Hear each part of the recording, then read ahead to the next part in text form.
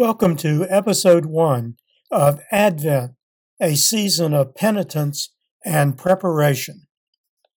I'm Father Ron Shibley, founder and director of the Anglican Internet Church. This series is part of the AIC's programs of teaching videos intended as instruction on each of the seasons on the Anglican Church calendar. The focus in Episode 1 is a discussion of the history and purpose of Advent season, Anglican traditions of Advent, the collects, canticles, opening sentences, epistle, and gospel readings for the first two Sundays in Advent in the 1928 Book of Common Prayer, and music for Advent season in the St. Chrysostom hymnal, which is not found in the venerable 1940 hymnal. The title Advent is derived from the 12th century Middle English and Latin word adventus, which literally means arrival, or in church usage, coming.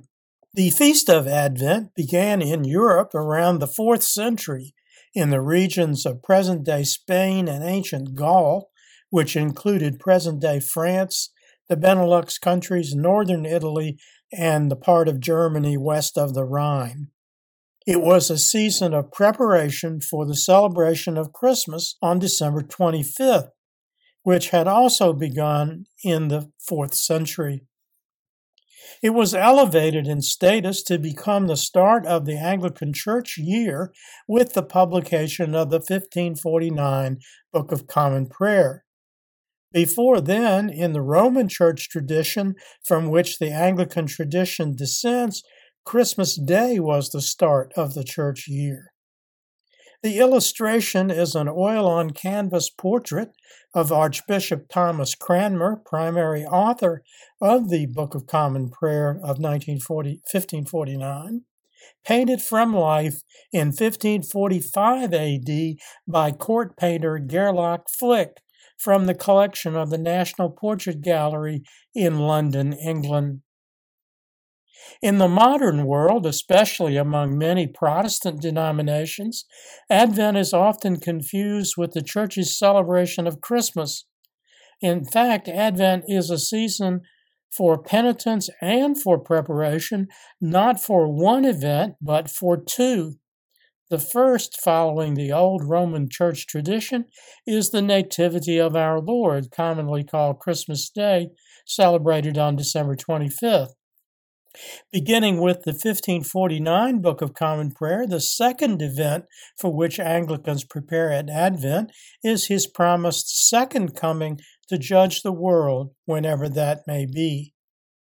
The illustration is an Advent wreath in a Lutheran church somewhere in Europe on Christmas Eve in the year 2012 A.D. There will be more about Advent wreaths in a moment. The Anglican Church calendar is a combination of fixed and movable feasts. The calendar begins with the fixed feast of Advent, which always ends on December 24th, Christmas Eve. The first Sunday in Advent is always celebrated on the Sunday which is closest to the fixed feast of St. Andrew, November 30th. That means that the earliest possible date for first Sunday in Advent is November 27th, and the latest is December 3rd. Appropriately, as a penitential season like Lent, the liturgical color for stoles, chasubles, paraments, and the draping of crosses in Advent season is purple. Another tradition of Advent is the suspension of the singing of the Gloria, which is not sung again until Christmas morning or at a Christmas Eve service using the Christmas Day liturgy, the latter permitted under the second rubric on page 90 in the Book of Common Prayer. Some Anglican jurisdictions also avoid the saying of Alleluias during Advent. In my former parish, I read the Grado Antiphons office on Christmas Eve, based upon the original service from the Roman Church tradition of the 12th century. I'll have more to say about the book version and companion seasonal video in Episode 2. The illustrations are an external cross draped in purple and a purple stole offered at Amazon.com. Another tradition observed in many Anglican parishes is the Advent wreath and associated Advent wreath ceremonies. Advent wreaths were introduced into Christian worship by the Lutheran Church in Europe. The modern form, shown in the illustration, dates to the early 19th century. The wreath has 4 candles in a circle, one for each Sunday in Advent, and a white center candle, often called the Christ candle, which is not lighted until Christmas Day. 3 of the 4 outer ring candles are purple. These are lighted on the first, second, and fourth Sundays in Advent. The 4th candle in the outer ring is rose. It is lighted on the 3rd Sunday in Advent, also called Gaudete Sunday, from the Latin word meaning joy, and which honors the Blessed Virgin Mary. A full text of the Advent wreath ceremony I developed at my former parish from the model given me by the late Father George McClellan, Archdeacon of the United Episcopal Church of North America, is available on pages 171 to 176 in the AIC bookstore publication Occasional Services for Anglican Worship, which is available in paperback and Kindle versions using the virtual bookstore link at the bottom of the homepage, www.anglicaninternetchurch.net. The paperback version can also be ordered through commercial bookstores. Other traditions of Advent included the greening of the altar, in which clergy and parishioners participate in decorating with natural materials and which avoids commercial Christmas decorations.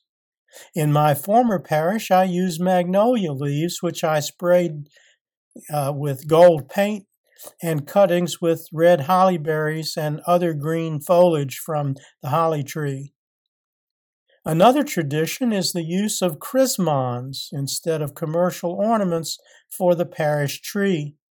Chrismons can be any symbol of Christ, including the Chi Rho emblem, which is Greek for Christ resurrected, and the cross, such as the one in the illustration, a circa 360 AD bas-relief sarcophagus carving excavated at Rome between 1817 and 1821.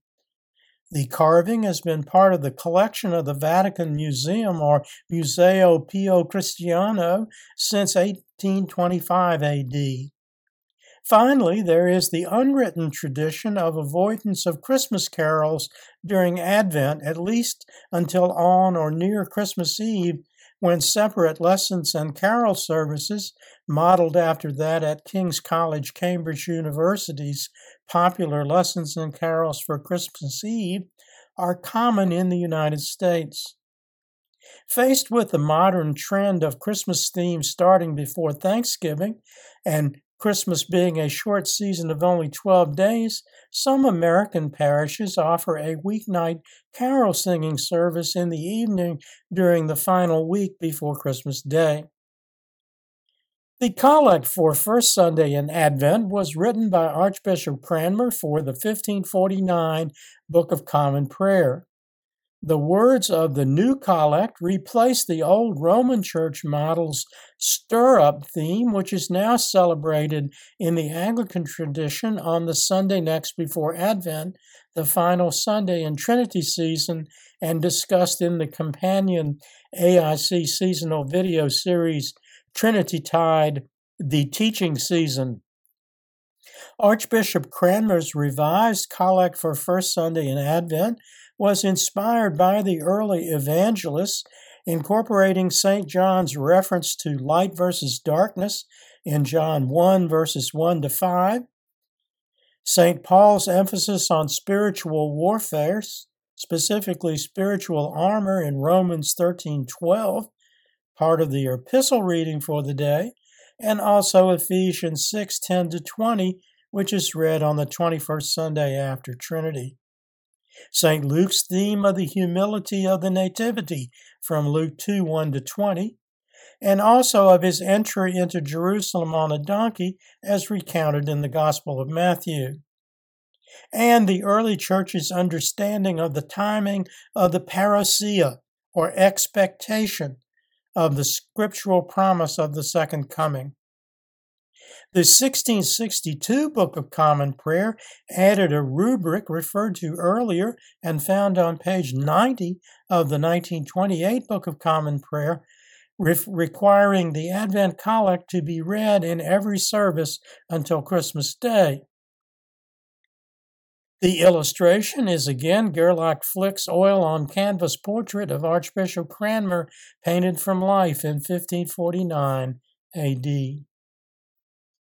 Almighty God, give us grace that we may cast away the works of darkness and put upon us the armor of light, now in the time of this mortal life, in which thy Son Jesus Christ came to visit us in great humility, that in the last day, when he shall come again in his glorious majesty to judge both the quick and the dead, we may rise to the life immortal through him who liveth and reigneth with thee and the Holy Ghost, now and ever.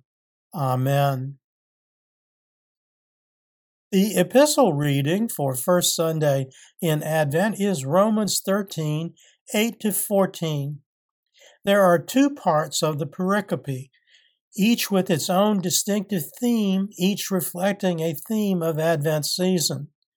The first part is verses 8-10, which were not in the old Roman missals and which were added by Archbishop Cranmer in the 1549 Book of Common Prayer. The three additional verses are St. Paul's summary of the commandments or law, especially concerning love, including love of one's neighbor as the fulfillment of the law.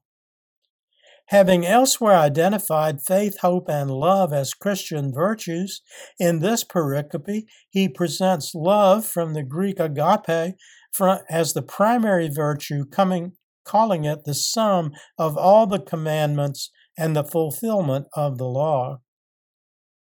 The original pericope verses in the Roman Church uses 8-14 refer to the second theme of Advent, the second coming, also known in Scripture as the Day of the Lord. St. Paul wrote in verse 12a that this day is at hand. In Philippians 1:6, he called it the day of Jesus Christ. Other strong images advise rejecting darkness and encouraging Christians at Rome to, quote, put on the armor of light in verse 12b, and live according to Christian virtues, avoiding, quote, lewdness and lust, unquote, and strife and envy, unquote, from verse 13.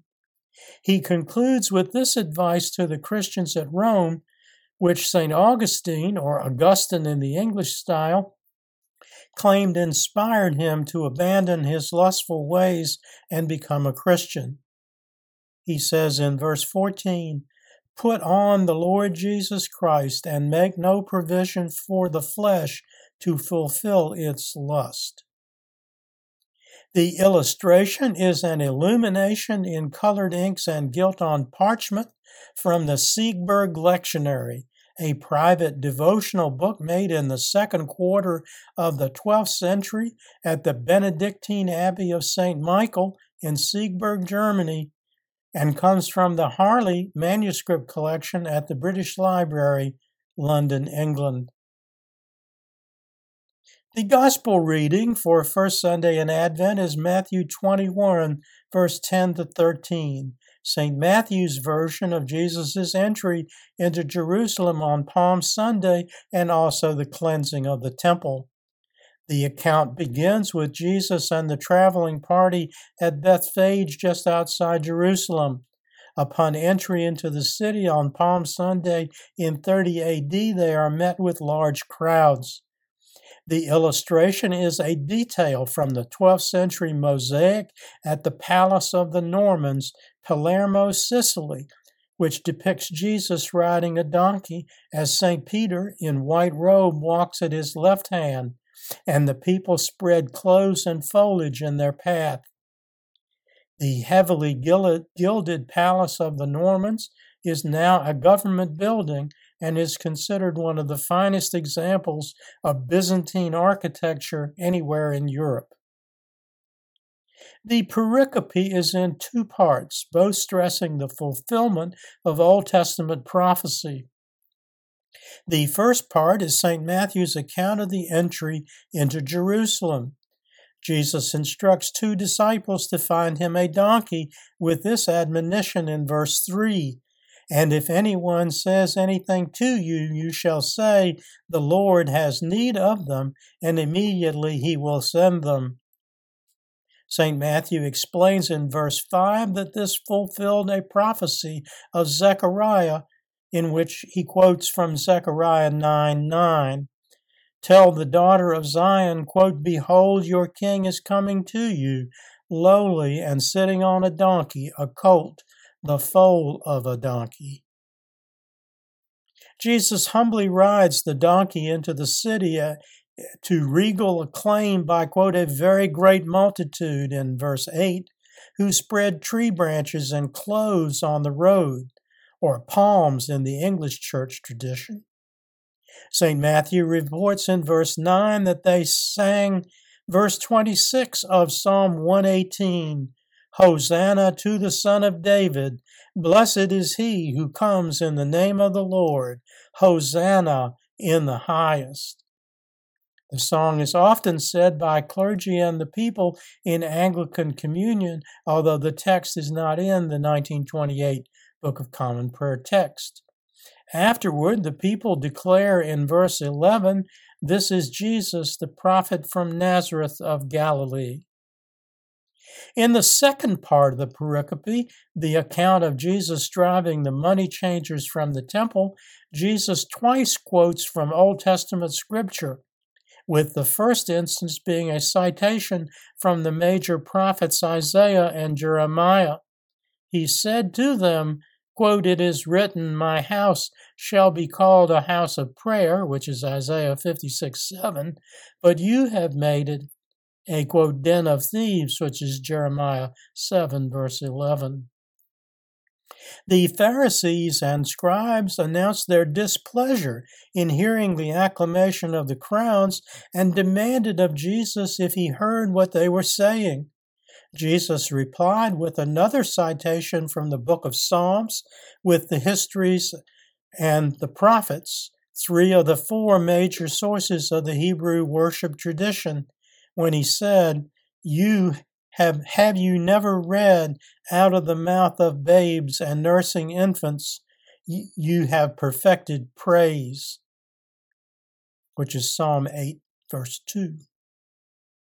The collect for Second Sunday in Advent is another composition by Archbishop Cranmer for the 1549 Book of Common Prayer in celebration of the elevated importance of Advent.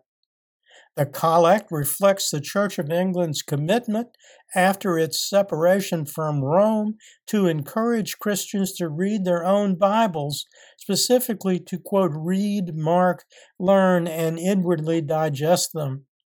It opens with the only reference in the prayer book to God the Father by the title Blessed Lord, and leaves out the traditional final oblation, referencing either the glory of the Trinity or any one of the three divine persons. The term patience and comfort is derived from the epistle reading for the day and is used in its archaic sense, meaning steadfast determination to accomplish the readings. The New English Church Lectionary in the 1549 Book of Common Prayer also provided a reading schedule, the use of which was meant so that parishioners would read the entire New Testament and Old Testament at least once a year, and many of the Psalms several times. Now here is the text of the second collect. Blessed Lord, who has caused all holy scriptures to be read for our learning, grant that we may in such wise hear them, read, mark, learn and inwardly digest them, that by patience and comfort of thy holy word we may embrace and ever hold fast the blessed hope of everlasting life which thou hast given us in our Savior Jesus Christ. Amen. The illustration is the cover of a first edition of the Great Bible of 1539 A.D., commissioned by the Church of England and printed by the firm of Richard Grafton and Edward Whitchurch. The Great Bible, the text of which was based on Miles Coverdale's Bible of 1535 A.D., was intended for distribution in all the parish churches of England. Whether that lofty goal was ever achieved is questionable. The epistle reading for Second Sunday in Advent is Romans 15, 4-13. The pericope is only part of St. Paul's presentation about the dispute between new Jewish converts and older Jews at Rome concerning the applicability of the law. St. Paul's major point, made in verses 8 and 9, is that Christ came as the Savior of both Jew and Gentile. He expressed his hope in verse 6 that, quote, you may with one mind and one mouth glorify the God and Father of our Lord Jesus Christ, unquote, and in verse 13 that they may, quote, abound in hope by the power of the Holy Spirit. Perhaps in the hope that he might win over reluctant Jews, he quoted from all four pillars of the Hebrew religious tradition: the law, or Pentateuch, the histories, the Psalms, and the prophets. In order of presentation, in verses 9b to 12, he cites Psalm 1850, which is verse 49 in the King James text, I will confess you among the Gentiles. Deuteronomy 32:43, rejoice, O Gentiles, with his people. Psalm 117:1, praise the Lord, all you Gentiles, laud him, all you people, your people. And finally, Isaiah 11:1, the prophecy of a root of Jesse, in whom the Gentiles shall hope. Next time, in episode 2, I will have more on how the Isaiah prophecy influenced Christian worship during Advent. The illustration is the larger-than-life statue of St. Paul at St. Paul's Cathedral, London, England, placed on the same spot where the martyr, the Blessed William Tyndale, author of the first New Testament printed in English, preached in the 1520s A.D. The Gospel reading for Second Sunday in Advent is Luke 21, verses 25-33. Jesus, his disciples, and some temple scribes are in the temple at Jerusalem on Tuesday or Wednesday in Holy Week 30 A.D. The pericope comes near the end of Jesus' series of references both to signs of the end and immediately preceding the pericope, his prophecy of the destruction of Jerusalem. The illustration is Christ in majesty, an illumination on colored inks and gilt on parchment from the cover of the Codex Amiatinus, circa 700 AD, a circa 700 AD copy of the Vulgate Bible, which was made at the Benedictine monastery at Wearmouth Barrow in the Northumbria region of northeastern England. It is said to be the oldest surviving copy of the Vulgate Bible. The Codex has been kept at the Laurentian Library, Florence, Italy, since 1786 AD. The pericope is presented in two parts. The first part is the concluding verses in Jesus' discussion in verses 25 and 26 of signs which would be seen in the stars, moon, sun, earth, and the seas, indicating the second coming, which would result, quote, in men's hearts failing them from fear and expectation, in which even, quote, the powers of the heavens will be shaken.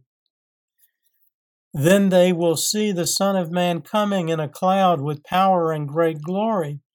Now when these things begin to happen, look up and lift up your hearts because your redemption draws near.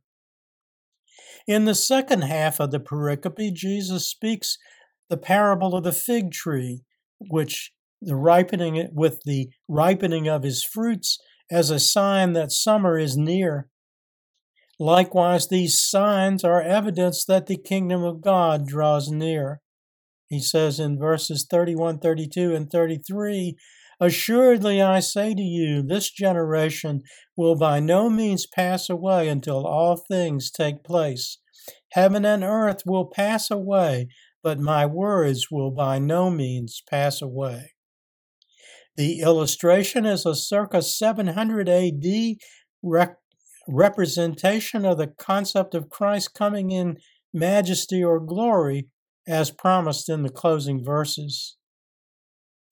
The opening and closing theme music for this series is a violin, cello, and piano rendition of the evangelical classic Come Thou Fount of Every Blessing, written in 1756 AD in England by Robert Robinson, arranged to the American folk tune Nettleton, composed by John Wyeth in 1813 AD. Music for Advent season in the St. Chrysostom hymnal, which is either not in the Venerable 1940 hymnal or is arranged to a different tune, include hymn number 3, Lift Up Your Heads, Ye Mighty Gates, written by George Weissel in 1642 AD based upon Psalm 24:9, using the Victorian-era translation by the noted translator Catherine Winkworth. It is arranged to the tune Veni Emmanuel, which is the same tune used for O Come, Emmanuel. Hymn number 4, The Advent of Our King, written by the French scholar Charles Coffin in 1786 AD, using the translation by John Chandler from Hymns Ancient and Modern, the 1861 edition published in London. It is arranged to the easily sung short meter tune Boylston. And hymn number 8, O Word That Goest Forth on High, a Latin hymn from the 7th century reset to the popular and easily sung long meter version of Pour Nobis Nascitur, using Michael Praetorius's adaptation from the 17th century, which was harmonized in 1804 by George W. Woodward. You can learn more about the St. Chrysostom hymnal at using the virtual bookstore link at the bottom of the homepage at www.anglicaninternetchurch.net. Other AIC resources relative to topics or persons mentioned in this episode include the Lives of the Saints video series. In the first series, in episode 5, I focus on St. Paul. In the second series, in episode 20, I focus on St. Augustine, or as I say in England, known as St. Augustine. The episodes are linked from the digital library page, with the MP3 podcast version of both programs linked from the podcast archive page. In the AIC seasonal video series, The 12 Days of Christmas, on the first day, December 25th, the theological theme word is love. On the sixth day, December 30th, the theological theme word is joy, from the Latin verb gaudere, to rejoice. And for the 11th day, January 3rd, the theological theme words are glorifying God. In the AIC Bible Study Series, New Testament Gospels, from the Gospel of St. Matthew, the triumphal entry into Jerusalem is discussed with illustrations in episode 4. From the Gospel of St. Luke, the light in darkness theme of the collect for First Sunday in Advent is discussed in episode 22, based on Luke 11:33-36. On the podcast homilies page, the podcast homilies for First Sunday in Advent, in which the theme is the coming of the light, and the second Sunday in Advent on the theme of the fire of judgment are available for listening or downloading. Of special relevance is the discussion for First Sunday in Advent of the lectionary readings from the Psalms and Old Testament lessons and how they complement the epistle and gospel readings. And my suggestion that John 3:16-21 is another helpful scriptural preparation for the start of Advent season. Other AIC resources in the AIC bookstore mentioned earlier include Layman's Lexicon, in which the entries of interest mentioned in this episode are Day of the Lord on page 55, Glory on pages 90-91, Hosanna/Hosannas on page 113, Love/Loving on pages 138-139, and Second Coming on pages 202-203. In occasional services for Anglican worship, the Advent wreath ceremony for the first Sunday in Advent and second Sunday in Advent is found on pages 171-174. Information about Layman's Lexicon and occasional services for Anglican worship and all our AIC bookstore publications can be found using the virtual bookstore link at the bottom of the homepage, www.anglicaninternetchurch.net. Finally, other AIC resources include Father Ron's blog, a page which I post new information, usually weekly, generally including at least one graphic from our archive of historic church art from both the Western and Eastern church traditions. You can reach the page by clicking the Father Ron's blog tab from the site menu at the top or bottom of the page, or you can enter the direct URL address in your browser, http://www.anglicaninternetchurch.net/blog with blog in all lowercase letters. Once on the blog page, I invite you to become a follower by clicking the Follow Anglican Internet Church legend. You'll be asked to enter your email address to receive notice of each new posting from our site host, WordPress.com. Thank you for joining me for Episode 1. Next time, in Episode 2, I will discuss the third and fourth Sundays in Advent and related material, including the Grado antiphons for the final 7 days of Advent and lessons and carols for Christmas Eve. Until next time, may the Lord bless you and keep you. May the Lord make his face to shine upon you and be merciful to you. May the Lord lift up his countenance upon you and give you peace. Amen. Glory be to God for all things. Amen.